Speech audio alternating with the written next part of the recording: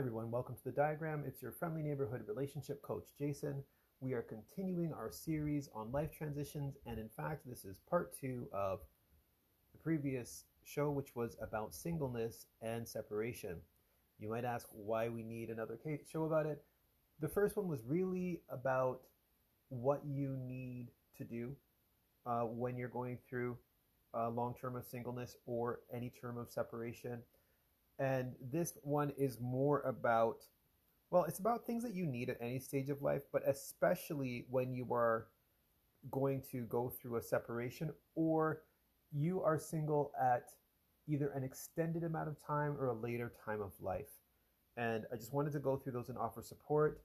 As I've said before, this isn't just from an academic sense. I have been through separation myself. I've been divorced. I've worked back through that and been married again. And even though I'm married at this point, I still have periods where I go through what I would call singleness because my partner is unavailable in a completely healthy sense. So these tips are here for you to use to have healthy singleness or healthy separations. So first of all, people that you need is sort of more of the focus of this, and there's a couple things that you need also. First of all, you need mentors. What is a mentor? A mentor can be a parent, but most often is not a parent. A mentor is someone who is ahead of you and can add strategy for getting through the next phase that you are going through in life. So if you are single and you have friends who are somehow single and happy, they are good people to talk to and say, hey, I'm going through this and I'm having some feelings and worries and concerns. How do you get through it? What works for them may not work for you. They may not have reflected on what's working for them, but it's still worth having the conversation. There are professional mentors like myself who have at least academically learned about how to navigate life as a single or separated person. In my case, I've been both of those things, so I can offer strategies. It's literally what I do for a living. But at the very least, you need to put people around you. Some of these people might not be friends. They might be people that you've seen at work. They might be people that you see at your religious organization or at your social group if you're part of, if you play sports or anything like that. They might be people that you've just seen in passing. It's worth having a coffee with them and having this conversation. Most people overwhelmingly are willing to help and provide guidance to somebody else who's going through things that they are going through. So that's number one, is mentors. Number two, therapists. You'll hear people say all the time, oh, shopping's my therapy, travel's my therapy. Sorry guys, the only thing that is therapy is therapy. Therapy and therapists focus on you understanding you. It's very important for you to understand yourself. You need to understand you and how your inner workings are impacting your experience in the world. Yes, mentors and coaches work on that also, but it is not the complete focus of what they are there for.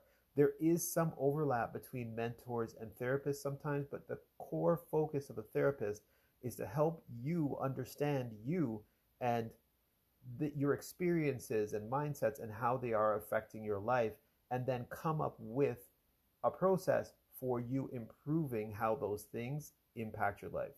As always, I'm keeping this short. There are whole articles on the internet about this at length, but that is a very short description of therapists. You need one if you have never understood your childhood, your own definition of family, where it comes from, why you are hurt by things that people do. A therapist can help you work through all of those things.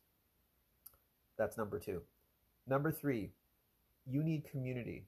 What do I mean by community? Community is another word that I use for chosen family. We all have family that we grew up with. We didn't choose them. We sort of just get them. And some of them may fill the role that I'm about to describe for you. A chosen family or a healthy community. Note, underline, bold the word healthy. They should encourage you and support you, but they should not try to fix you or need you to fix them. We have socially this need to come into people's lives and offer solutions and fix things. Yes, I'm a coach and a mentor, so I work in this field. But when it comes to my personal life, I try to rein in my natural bent to fix people when they haven't asked me. The difference between fixing and supporting, fixing someone means looking at them and believing that they are broken, right? And even as a coach, I try not to do this because this mindset puts you in the place where, oh, that's this person's broken and I'm Bob the Builder, I am coming in to fix them. Supporting someone is helping them achieve their goals. Supporting someone is honoring what their belief systems and mindsets are, even if you don't agree with them. Well, yes, you would talk about why you disagree. And yes, if you believe something is harmful, whether you are a member of community, whether you are a therapist, or whether you are a coach or mentor, you are going to tell someone your mindset is harmful for these reasons. I believe that. I believe that your way of living is something that is harmful to you and the people around you. That's still part of healthy community, but that's not fixing someone. That's still supporting them in reaching their goals and being a healthy person because everybody should have a goal to be a healthy person. So you need chosen family. Just because somebody is your blood relative does not make them chosen family. You need people who honor you and will support you while you are out here being who you are.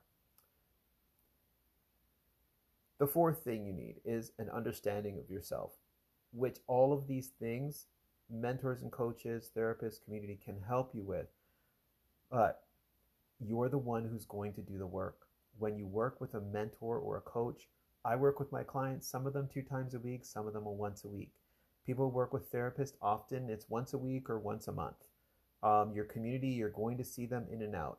The bottom line is the person that you spend the most time with is you.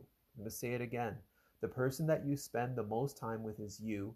The person whose voice you hear the most between sessions and meetings and dinners is your own voice. You need to understand the things that you want in your life and the things that you don't. Whether you grew up with movies or more recently you grew up looking at social media or TV shows in between and looking at families and lifestyles and the things that were portrayed to you to make people happy. As you were going along, you cherry picked the things that you wanted for yourself in your future.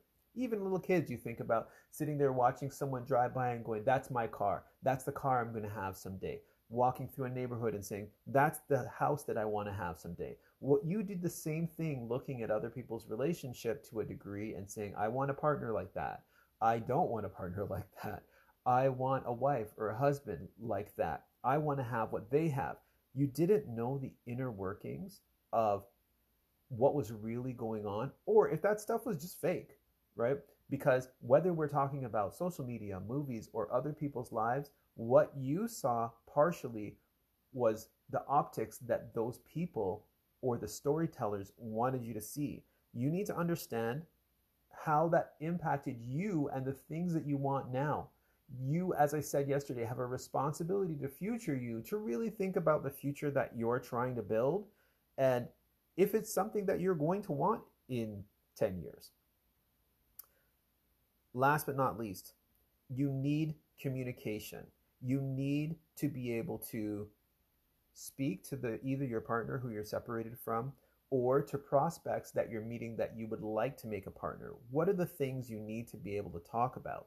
You need to be able to talk about your timelines, your boundaries, and vulnerabilities. Boundaries are things that you're like, hey, I want this. I really need things to be a certain way. And vulnerabilities, you'll hear people say, oh, trigger alert, this, that, and the other thing. It has unfortunately become a common joke to a degree. We all have triggers. Triggers aren't necessarily negative. They are things that make us, when A happens, we feel B. If you understand that about yourself, it is not the other person's job to manage it, but it is helpful if you are vulnerable with them and let them know, oh, when this happens, sometimes I feel like this. I know it's not your fault. It is not their fault. But I just want you to understand it so you don't have to wonder why I'm acting a certain way. I'll work through it. It's my responsibility to handle my triggers. some triggers are completely um, not acceptable. There are things obviously that are not acceptable for people to do, and you should set boundaries with them. If people are abusive, you should leave and move on as soon as you can. I know it's not that simple, but I need to say that because I don't want to ever portray that telling people about your boundaries and vulnerabilities is that something you should do forever. So just keep that in mind. And just as importantly, and frankly, maybe more importantly, communication isn't just expressing these things to prospects and partners. Communication is you listening to prospects and partners about the things that they want. Whether you are single and you're going to end up with this prospect, or whether you are separated and you are going to not end up with your partner, the things that they want in the future, if you're going to be connected to them, matter. And they also matter for you making the decision of whether you want to continue or not. So while you're telling them all the things that you want for the future, you need to be able to listen to what they want for the future so you can weigh it and decide what you are going to do down the road. Those are the things that I think you absolutely need when you're going through a separation or extended singleness. As I said yesterday, people go through singleness as mature adults because they've never been in a long-term relationship, or their first long-term relationship didn't work out. Some people have never been in a long-term relationship more than a few months, and they are in their 30s, and this is something that is important for you. These things are important even for people who are in relationships, who go through phases of singleness, and they know you need this community around you. You need people to help you through the fact that, hey, your partner's not always going to be there. Your partner cannot be the center of your life. You, if you are going through a separation and it leads to a divorce, you're going to need these things also. So these are generally things that all phases of adult life, you will need these things. And yeah, I hope this helps. I hope you have a good day.